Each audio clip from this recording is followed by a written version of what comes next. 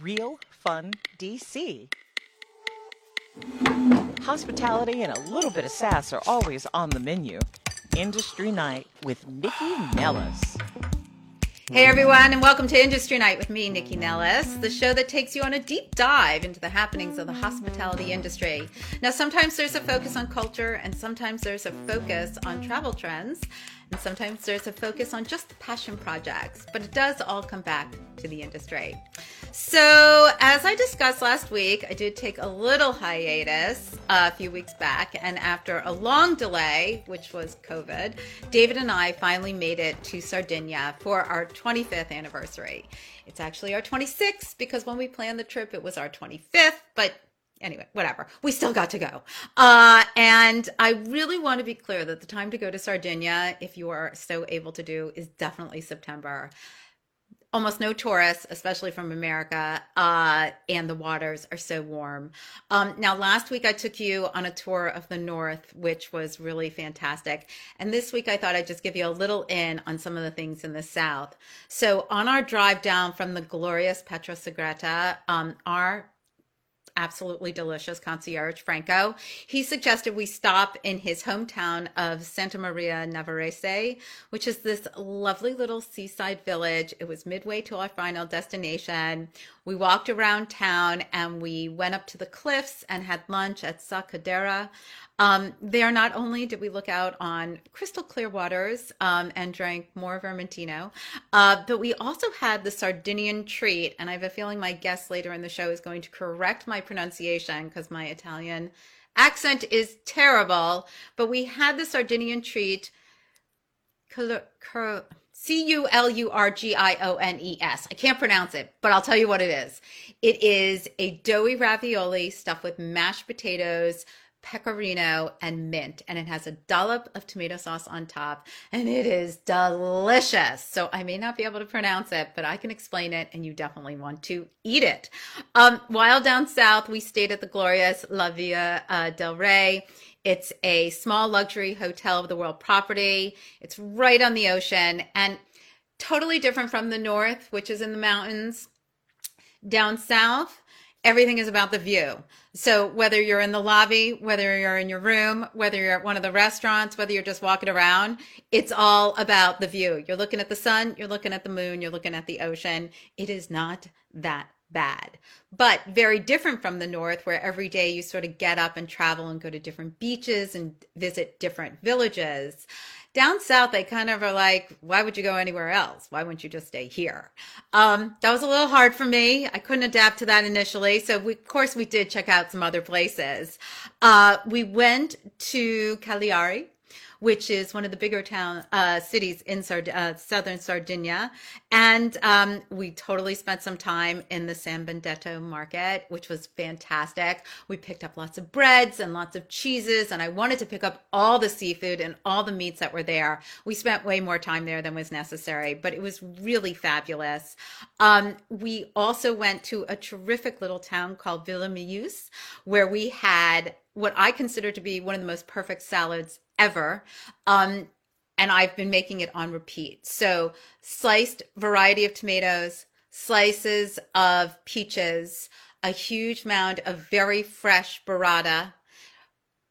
Toss everything except the burrata with basil, olive oil, put the burrata in the middle and just drizzle with some balsamic glaze. And it is the perfect meal with some great, I love the Sardinian flatbread, which is panna cosso, but also beautiful bread goes great with it as well.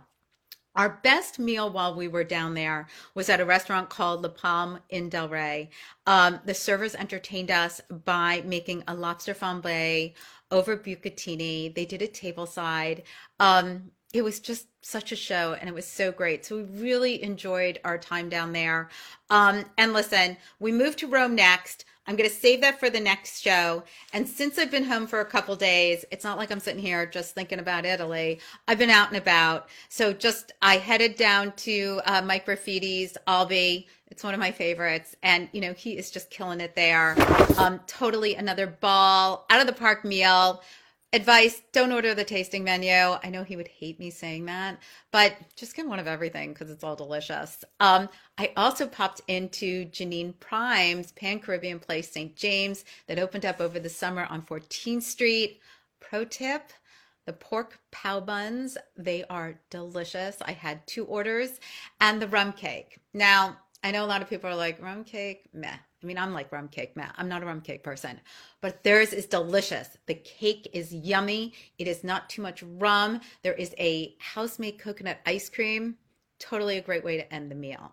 Now, I've heard from many of you that I've kind of gone radio silent on social media, and it's totally true.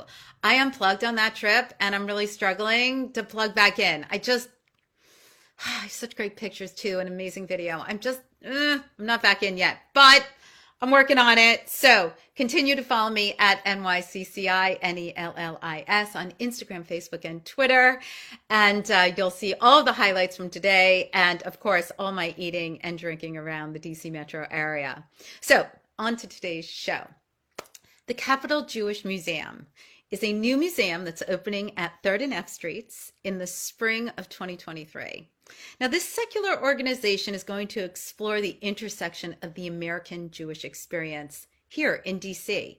Now, a lot of you may be thinking, another Jewish museum? And let me correct you on that. There is not a Jewish museum in DC. There's the Holocaust Museum, and that is not a celebration of Judaism. That is a tomb of remembrance. So this museum is going to inspire connection across communities, and I'm so excited to talk about everything they're doing. And with me today is Lisa Del Sesto. She's the museum educator, and she's also going to be talking about this Capitol Jewish Food Festival. And with her, she brought a whole panel of people to talk about their involvement and all the fun things they're doing. So I've got good friend who I haven't seen in so long, Susan Barakis. She's a chef, she's a caterer, and she's a food writer, and she's very involved with the stage events at the festival. Also, I cannot wait to talk to Lauren Newman. She's from City Blossoms. They are doing amazing work here and around the city, and they are part of the community partnerships with the museum. And then Peter Schechter, who I've never met, and I'm so looking forward to talking to because I certainly know his restaurants, as do you. He's with Immigrant Foods, a real Renaissance man who's got his fingers in lots of pots, and we're going to dig into all of them. So let's get to it. Lisa, thanks for joining me today. Thank you so much for having us. We're so excited to talk about the museum and the food festival. Well, so let's start with the beginning. I mean, as I mentioned in the intro, like a Jewish museum, like what's happening here? So DC is one of the major cities that doesn't actually have a Jewish museum yet. So we're really excited to join our colleagues at other Jewish museums around the United States and the world for that matter. Mm-hmm. Our museum itself tells a very local story, and it tells that story of Jewish Washingtonians who lived in the capital city, which is the seat of government, which has international affairs, but also is a community and is a neighborhood. So we really trace that history and tell those stories. And as you mentioned, we really invite our visitors to connect across families and diverse communities, reflect on the relevance of the past and the stories they'll learn in the museum to today, and then act on behalf of their values and communities as they leave the museum and go out into the world again. Well, so what will the museum be like? Can you give me sort of a general feeling of the museum, what the experience will be? Sure. So we're going to have several galleries. We're going to have What is Jewish Washington, which is kind of where visitors can get oriented and get a little bit of the timeline of Jewish life in DC and those experiences, and get the lay of the land. Jews lived in all 4 quadrants of DC. It wasn't like New York where there's that concentrated Lower East Side. They really spread out and built communities all around.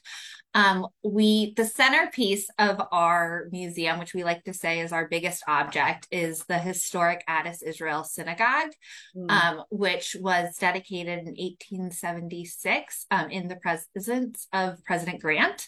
And so that we've brought that museum or brought that synagogue back to life. And that is going to have a multimedia experience where you're kind of feel like you're back in 1876 and hearing voices and stories from people who may have been there. And then we're going to head to our core gallery where we really explore that intersection of Jewish life and community in the capital city and track those stories and explore. Well, living in this area, there is a rich history of people of Jewish descent who, grew up in DC or live in the environs. I'm sure it must be kind of hard to curate that because everybody's like, no, no, no, my grandfather, he did this, or, my grandmother, she did this, or my son, he did that. So how do you guys go about doing that? So I don't want to overstep. I want to leave some things to my curators who will be at the you can swing by our welcome booth and talk Right. to our couple of curators. But I will say one of the cool elements of our core gallery, we have a Jewish Washington map table. Hmm. And it's a really neat interactive where you can like explore neighborhoods, but there's also going to be a way for people to add in their family shops, their family's businesses. So you can really add yourself to the story in that way. Oh, Um, I really love that. I think that's a really interesting way to engage with the community locally and nationally. right. People come to visit the museum. All right, so the museum's not opening until the spring. Mhm. You guys are doing a festival. Why get into the festival biz? I mean, I'm just curious. Well, Nikki, at the beginning, you mentioned sometimes this is cultural, sometimes this is passion project. I will say this is a combination of both. It's very much a cultural exploration, but it's also really a passion project. And I think a way for the museum before we actually physically open our doors to show the community what we're all about, what they're going to experience when we open and they come through those doors. And really highlight that mission of ours that is connect, reflect, act. So the festival is really an outgrowth of the values and mission of the museum, and a way to get in front of people and get them excited for when we open and give them, if you will pardon the pun, a taste of what the museum is going to be. Right. And so what can people, so I know I'm going to be talking to Susan about the programming, but Mhm. doing a festival is a pretty awesome task. So tell me just sort of what the flow of the festival is and what people are going to be looking to experience. Sure. So the festival itself is going to take place in front of the museum. So it's going to be on F Street between 2nd and 3rd Streets Northwest. So on F Street, you will find 20 restaurants, two of which are beer. One is a beer vendor, one is a wine vendor. Um, they're going to have tasting samples for people who are walking through. And when you purchase your ticket, you get X amount of tasting tickets to exchange for a sample. And then most of our restaurants are going to have full size menu items for people to, once they whet their palate, to really dig into their favorite dishes. And also on that street, you're going to find our community partner booths. So all of our community partners were really selected based on one of the other missions of the festival, which is to have that social justice, have that action angle. And so we'll be exploring food insecurity and sustainability practices. And so our partners are really there to highlight that. We're also excited because this festival intentionally coincides with the holiday of Sukkot. Sukkot starts the evening of that Sunday, so we're happening in the daytime, and then people can leave and head to their Sukkot plans. And we really love that overlap because Sukkot is really about welcoming the stranger, inviting people to share your sukkah, to share your dinner table. And so the food festival, it's our kind of spin on that in a community way to welcome Sukkot and those values. For And people who aren't familiar with Sukkot, can you just give a little 411? yes, it is a fall harvest festival. And Susan, I might let you talk a little more about Sukkot because maybe you know a little bit more than me. But it is a 7-day fall harvest festival. and there's sukkahs that get built that there's a number of rules about how to build a proper sukkah. It's a temporary structure that is open on top so you can see the stars and made from natural materials. Right. And if you haven't been invited to one, you should get invited to one. I mean, I get invited to one every year, which I so adore. And it's such a nice tradition. It's lovely that people still do that and build it and invite people over to enjoy the holiday. It's such a lovely thing. All right, I'm going to come back to you Yeah. later at the end because we'll give everybody the details on how they can get involved and everything. And I'm going to move over to Susan. Hey, Susan. Hello. It's been a while. I'm so glad you're here. How are you? I'm doing great and I'm delighted to be here. Thank you so much for having this panel and also for being part of the festival. We are just delighted to have you. Oh, well, I was thrilled to be asked. Okay, so, but let's talk a little bit about you because you and I go way back. And in fact, like everybody involved with this festival, like Joe Nathan and Vareed Gutman, like everybody has been on my shows at some point in time or I've done work with or whatever. So it's like it's the whole mishpucha, it sounds like. So tell me about what you're up to these days, and then we can get into like how you got roped into all this. Okay. Well, basically, I'm writing and I'm cooking a lot, catering for clients, and doing a really lot of teaching in this area, but also kind of around the US and even beyond that, both When you say Zoom and you're teaching, are you doing like classes online? Like where are you teaching and how can people get in on your teaching? so I teach for organizations either privately or publicly, like the Nosher, Hmm. which is a wonderful online food kind of great website. So I teach for them. I teach for many synagogues. I go to events like Limud, which is a volunteer organized Jewish learning. I just was in Atlanta teaching for a weekend with their Limud. And so it's a combination now, which is so interesting, of online Zoom and also in person. And so I think it's a silver lining from the pandemic that we can do classes on Zoom still that involve people from all over the world. I've done many classes, for example, for Lilith Magazine during COVID, Hmm. and people literally from all over the world, and they start to build community online too. So that's really fun. So I've been doing that. And also, I've launched a new project called Savor, a Sephardic music and food experience. And so this is actually it'll be released starting in January with an album by the Ladino singer Sarah Aroeste. And Hmm. it's 10 songs about food. So we have 10 of us chefs cooking a recipe to go with each song, and we've recorded videos. And we're going out now, Sarah and I, and some of the chefs too, to do programs all over the world and including a cruise. I just have to get this in because we're just going to launch it this week. We're Okay. doing a cruise from Athens to Istanbul, food and music. Oh my It's God, that great. sounds amazing. What a Yeah, cool project. Good for you. thanks. It's really fun. It sounds really, really fun. Now, are you Sephardic? Yes. Well, actually, I always say yes immediately. The truth is, I'm mixed. I'm half and half, like Okay. so many of us in the US. My father's parents were from the Ottoman Empire, and my mother's were from the Pale, Russia.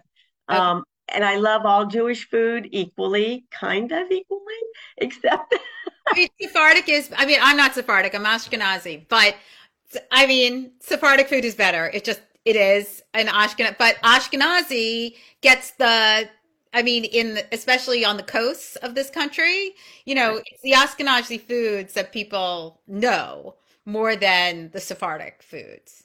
right. Well, that's all the numbers, from immigration. That's how Right. that happened. It used to be that the Sephardic world in Iberia was the center of the Jewish universe Mm, through the Inquisition, and even afterwards, there were so many Sephardic Jews still that outnumbered the identified Ashkenazic Jews as that developed.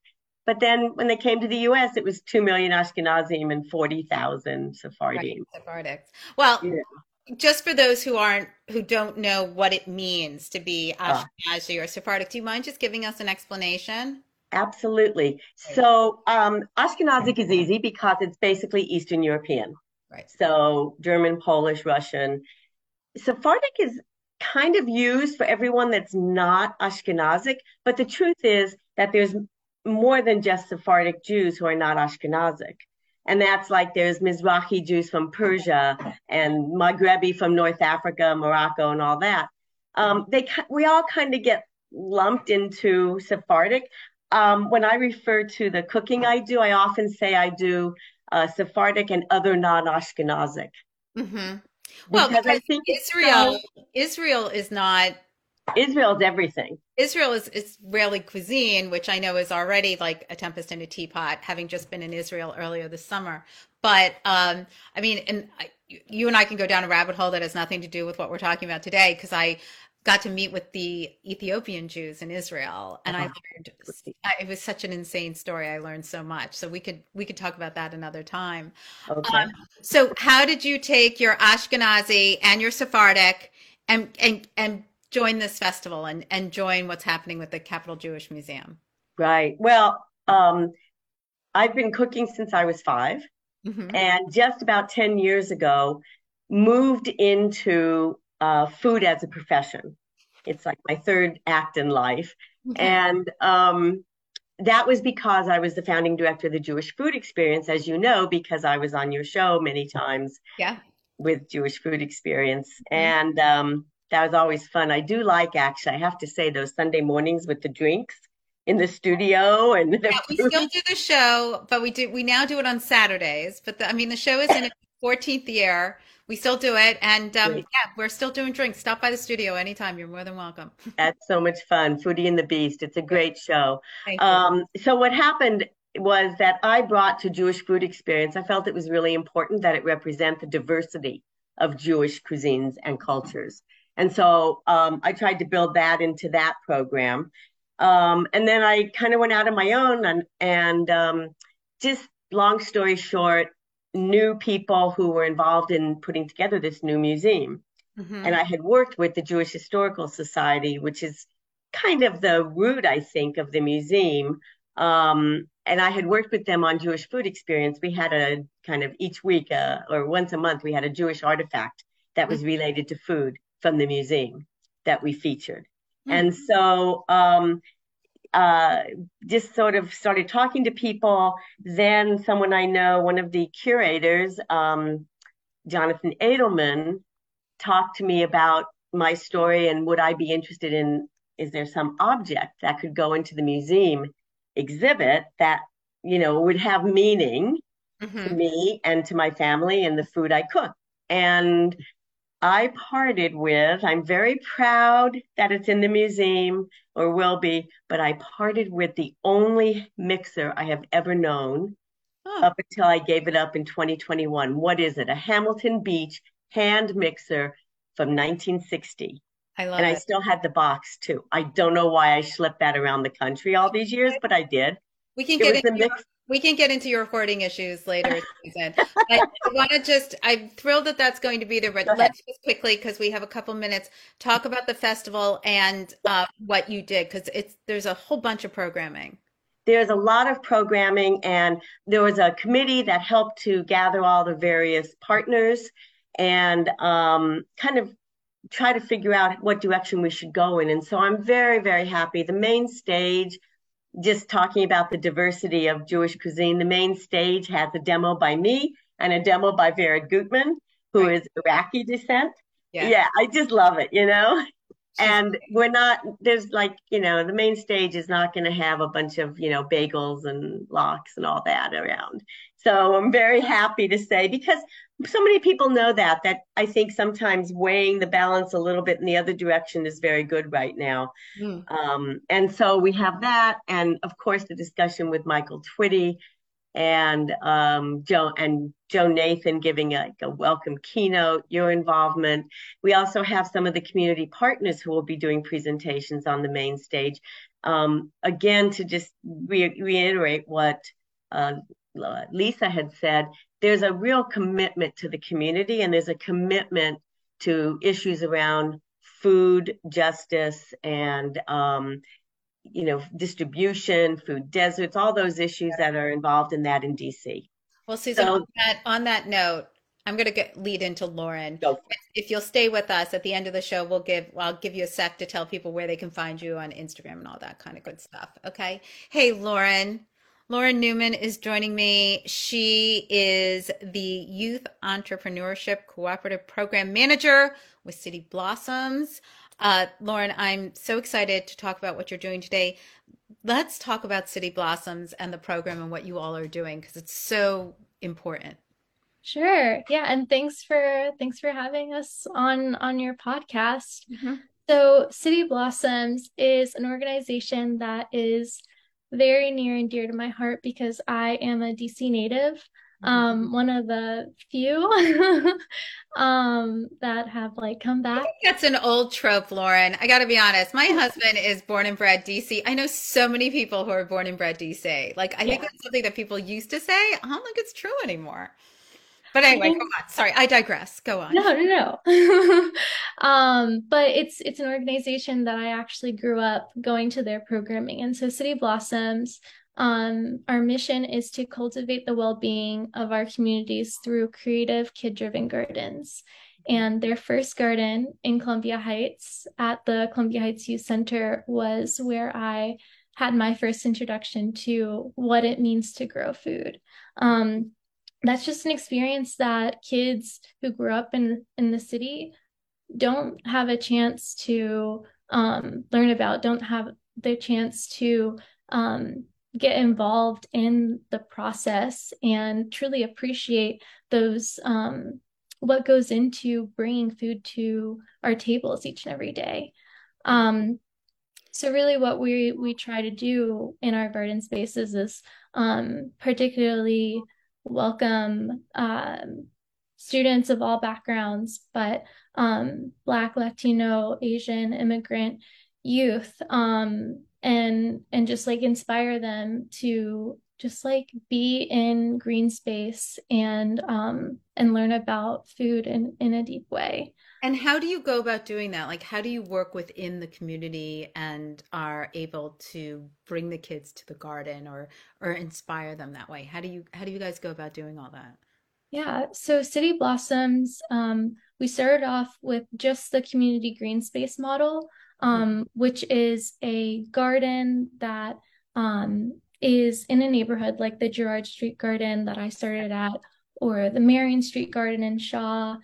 We now have 5 community green spaces, and that is really just like open to children, teens, neighbors, senior citizens to just like engage in the space a couple of times a week for a few hours. And then we just have like very free-form explorative programming that takes place in those spaces. So that's the Community Green Spaces program. We have the School Garden Partners program where we partner with predominantly elementary schools to help train teachers, administrators at those institutions to how to have garden-based curriculum and incorporate that into their everyday learning, starting that with like elementary, giving them like the foundation, helping them build that garden, giving them curriculum and that training so that then they can kind of take over after that training. And then we have our early growers program, which partners with early child care centers and is a similar model to the School Garden Partners program, where we provide that training and resources, but this time like geared towards like younger, like I would say like 6 months to 3-4 years old. But I think that's amazing because, a lot of kids in poor neighborhoods who are in food deserts, who don't have, the grocery stores may be in the wealthy areas because the changing culture of DC and the massive investment in real estate has sort of changed everything. But it doesn't mean just because there's a grocery store in one of the wards now, it doesn't mean it's accessible to everybody, right? Especially higher end grocery stores. So for younger children, if you're getting them before they even hit, kindergarten, they're seeing fresh vegetables, they're watching how it grows. Like it becomes a part of their understanding. I think it's really hard for kids when they don't know where their food comes from to want it or want to eat it, they have an appreciation for it. Right. And I think another added layer to that is when we're introducing these like fresh fruits and vegetables to kids, they Mhm. then are so excited to introduce that to their parents, to their grandmothers, whoever is making food, and incorporating those into their daily diets when they might not have access to that otherwise. Um, so yeah, just like work that is definitely a passion project for me. Mhm. Uh, our final program is the program that I manage, the Youth Entrepreneurship Cooperative Program, YEC for short, because that is such a mouthful. But essentially, it is our high school program.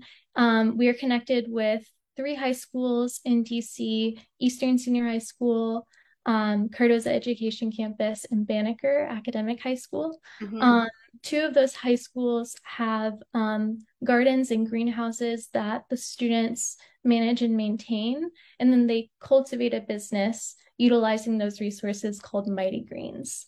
Cool. So that is pretty much in summary what we do at City Blossoms. And then we try and like create trainings and curriculum that can then be shared like not just within our city, but on a national scale as well.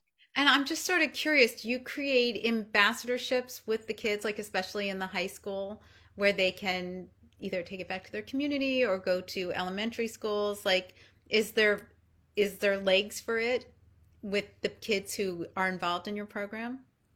Yeah. So one key component of the City Blossoms model is pathways. So encouraging students, whether they start out at high school, how they can connect and like learn how to do environmental education for um, those younger people, their little siblings, how they can get involved. So, how did you get involved with the Capital Jewish Museum? Yeah, that all credit is due to Lisa. We work on a collaborative together called the Youth Engagement Collaborative, similarly also titled YEC. Um, and she just like knew that City Blossoms did a lot of that food security, social justice work that's like rooted in sustainability in our city. So that really drew us to want to participate because we really wanted to be a part of the conversations that were uplifting the issues of food insecurity that impact the daily lives of the children and youth that we work with every And day. you will be at the festival, correct? You'll have a booth Yes. there. So what, just very quickly, tell me like how people can interact with you at the festival. Yeah, so me personally, I will not be at our booth, but our executive director, Rafael Wildia, he will be hosting an activity that will be fun for all ages. It's an activity that we consider to be a staple at our community green spaces. It's called a mandala, Mhm. so making a nature mandala. So really what we're trying to communicate is like what are the benefits of just like explorative like creativity, so pinpointing things like self-expression, having that artistic and creative expression, um teaching about plant parts, and then of course like helping identify some of those like native plants and pollinators that we can find right here in DC. Oh, I love that. That sounds really fun. All right, Lauren, hang on because I'll have you give all your important details at the end of the show. And now I'm bringing in Peter Schechter. You know him from Immigrant Food, but he does a lot of stuff. He like owns a winery in Israel and he's originally from Italy and he's involved with some goats in a farm and something like that. I don't know. He's got a lot going on. So, hey, Peter, how are you? How are you? Thanks for having all of us and for doing this publicity for this great new museum. It's wonderful. Absolutely. Well, I think it's a little more than publicity. I think Yeah, information it's more sharing. information about not only this great festival, but the museum that's coming. So, all right, Peter, give me a little bit of your background because my husband uses the term Renaissance man for a lot of people, but when I read your bio, I was like, oh, this is what a Renaissance man is. I really get it. So, tell us a little bit about yourself. Wow, well, you're too kind, and I'll never live up to that expectation now. Okay. I should stop right Bar now. set, bar set. Okay. Um, I was born in Italy, and I grew up in lots of other places in Latin America, and I came here to Washington in my last 2 years of high school and went to college in the area in Baltimore and then went to graduate school. For a long time, I became a political consultant. And in 1993, a friend of mine that I went to graduate school with decided that he had enough of being, he is really a Renaissance man. I'll tell you about him in a second. Okay. He had enough of being a human rights lawyer and wanted to open a restaurant. And so his name is Roberto, and Roberto decided to open up Cafe Atlantico here, and I became one of the early investors. For those of you who grew up in Washington or have been here a while, Mhm. sure you remember Cafe Atlantico, and then Roberto. The original was in Adams Morgan before it was Exactly. The original was in Adams Morgan. It was a restaurant in which at 11 o'clock, all the waiters Take a pushed the discount. tables to the side and you became a dance place. Yeah, I remember. And Roberto he is the real Renaissance man. He is a human rights Talking lawyer. about Rob Wilder. Right, exactly. Of Rob course. Wilder's an old friend and Roberto's partner. Uh-huh. But Roberto is a human rights lawyer, a diplomat, a karate belt, black belt, third degree, a classical ballet dancer, a restaurateur, Uh-huh. and now the foreign minister of the Dominican Republic. Uh, All right, um, you have some big shoes to fill. I see where you're going. yeah. That's a Renaissance man. Anyway, Roberto decided to open with Rob Wilder. Decided to open up Jaleo, Hmm. and they needed a chef to be there day to day, and they found a young man Jose. in San Diego, and Mhm. Jose, and we were all investors in this, and so that's I met Jose when he was 23 and he first came to Washington D.C. And I saw him again. I saw him last night. And I've been an investor in restaurants all my life, and I've been a political consultant all my life.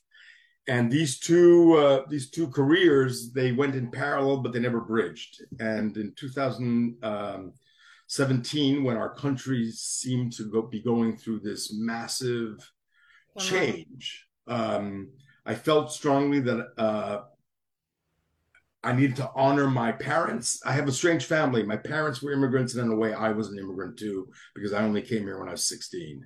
Hmm. And so, but in particular, I wanted to honor my parents who came here as immigrants with nothing, and nobody ever told them to go back to where they came from. Nobody ever told them that they don't belong here. And I decided to bridge these two careers of political and policy consultant and restaurant investor by opening a restaurant that would celebrate and advocate and educate about immigration and immigrants Mm. at the same time as serving great food. And that's a little bit where I am. We also, with my wife Rosa, own a farm in Culpeper County, Virginia, and we grow goats. We used to grow other things, but farming is a very tough thing, as Lauren just explained. And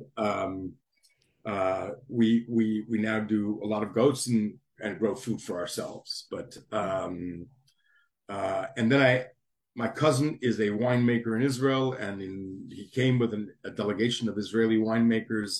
And in one very wine-laden night at my house, in which he took us on a long tour of his wines, by 1 o'clock we opened the fourth and fifth bottle, and Rosa and I decided to invest in his winery. I mean, isn't that how that happens? Well, you know what they say. You know how to become a millionaire is when you're a billionaire and buy a winery. Thank God we only bought a teeny weeny part of a winery, but it's fun. And then I moved with my kids to Israel for a year, Oh, so that they could know something other than Washington D.C., but also so that we could live through one entire wine cycle Wow. from harvest to fermentation to bottling to casking. So Where is the winery? Is it in the Golan Heights? it's not. It's in the Judean Hills. So Oh, it's in the wow. Judean Hills between between Tel Aviv and Jerusalem. As you go up to Jerusalem, you go south about 20 kilometers. Okay. Wow, that's amazing. And so with Immigrant Food, how many properties do you have? We have 3 restaurants Mm-hmm. in Washington and are going to open a couple of more before we take the brand to a new city. Mm-hmm.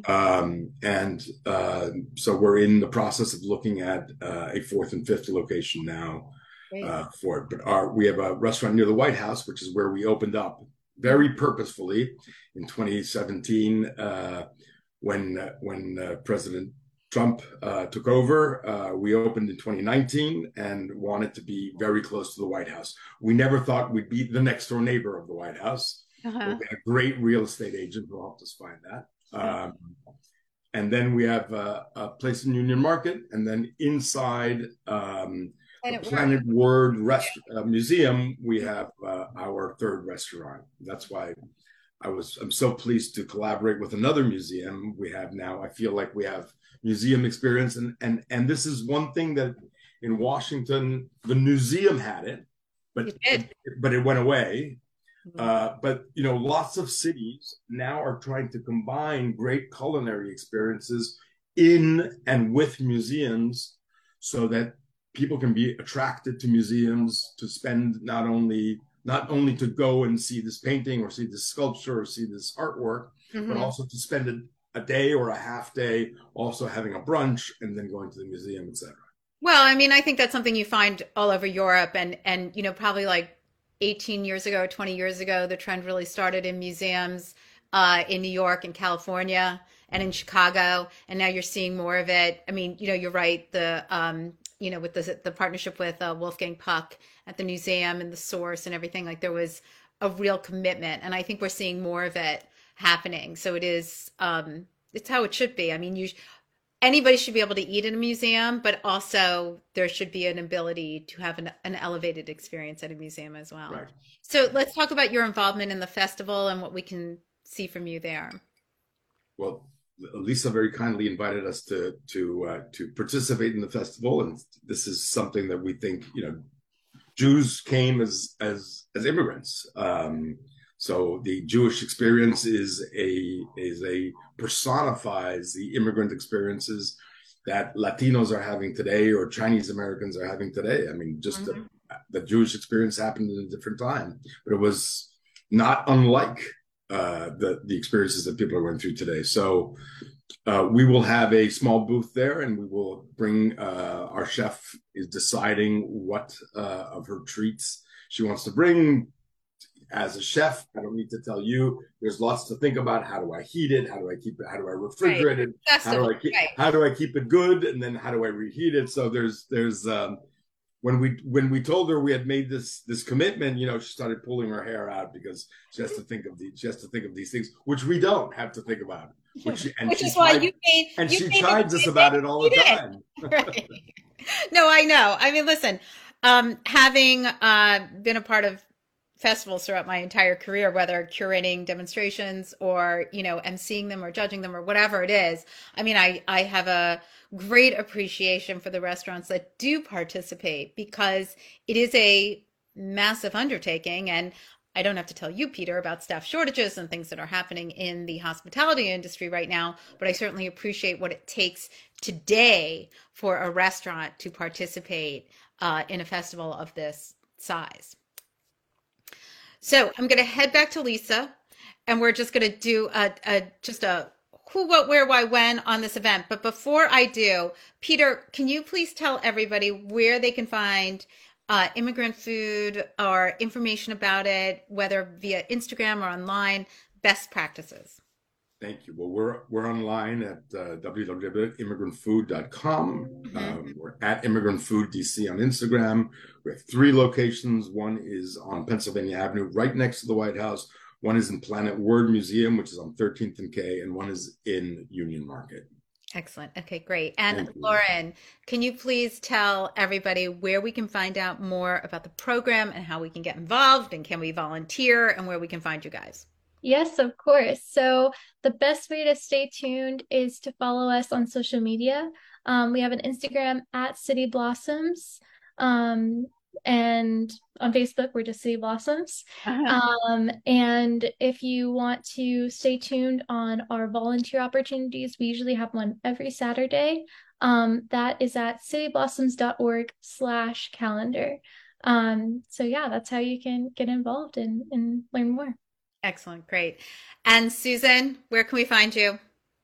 I just go by my name. So I'm on Instagram at Susan Barocas and on Facebook. The only thing I do ask is if somebody wants to friend me on Facebook, just message me first. Just because my Facebook keeps getting lots of craziness. I mean, I have to be honest. I always tell people to follow me on Instagram, Facebook, and Twitter, but I'm off Facebook completely. Yeah. Well, it's still good for me. It's necessary evil. I hear you. And can I just say, Savor, you can, by the way, my name is Susan, and then Barocas is Barocas. Excellent.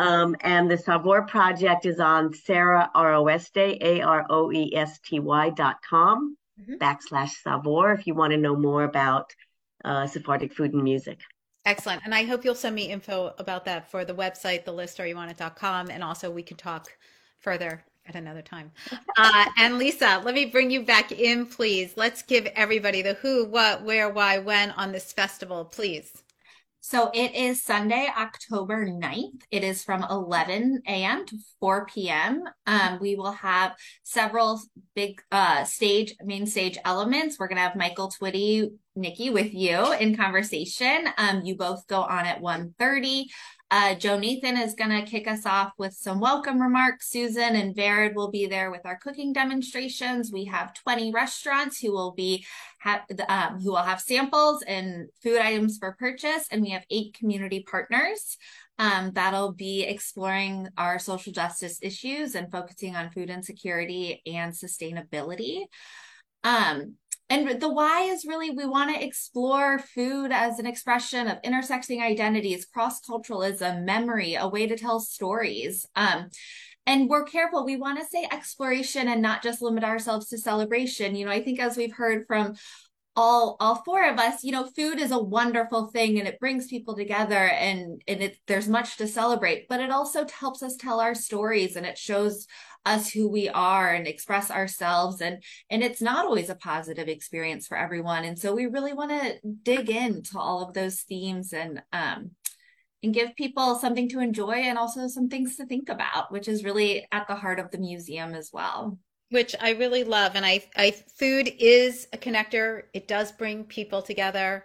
And I think it's really important that people understand that just because this is a food festival, a Jewish food festival, it doesn't mean nobody's checking your card at the door. Like, this is for everybody. And it's a real way to engage and enjoy something new and completely different. Tell everybody where they can find you online, please, and on Instagram. Yes. So on Instagram, Facebook, and Twitter, we are at Cap Jewish Museum. And then online, we are capitaljewishmuseum.org. And if you're looking for the food festival specifically, it's capitaljewishmuseum.org/CJFF 2022. Great. Well, I want to thank you all so much for joining me today. The festival is going to be amazing, and I cannot wait to be there and be a part of it. Well, that was a really cool panel, and I'm so grateful for their time today to talk about it. Something I didn't bring up with everybody on, and maybe I should have, is that there is a lot of anti-Semitism going on out there. It's not something I talk about normally on this show. In fact, somebody sent me these flyers yesterday being dispersed all around the country that are really accusing Jews of very nefarious behavior. And that's why I think this festival is so important. And I think this museum is so important. As contributors to society, it is really important that everybody makes room at the table for everyone. So I want to thank all of you for joining me today on Industry Night with Nikki Nellis. I did not mean to end on a somber note, but I am very excited about this festival. I'm so honored and flattered to be asked to interview Michael Twitty, who I adore. And I just think all these fabulous restaurants are going to be there, and it's just going to be a great day. So I do hope you will join all of us. And I hope you pay attention to what's going on, because the festival is not the only thing happening in the DC metro area. Go to thelistareyouonit.com for every food, wine, and hospitality event happening in the DC metro area. Of course, all the promos, new restaurants, all that kind of fun stuff is all in there. Follow me at NYCCI, NELLIS on Instagram, Facebook, and Twitter. Not really Facebook, really Instagram and Twitter, for all the cool happenings. Check out Foodie and the Beast Sundays on 1500 at 11 a.m. And I think that's it. So be safe out there. Take in everything that October has to offer, because there's so much, and have a delicious week. Industry Night with Nikki Nellis. Real fun DC.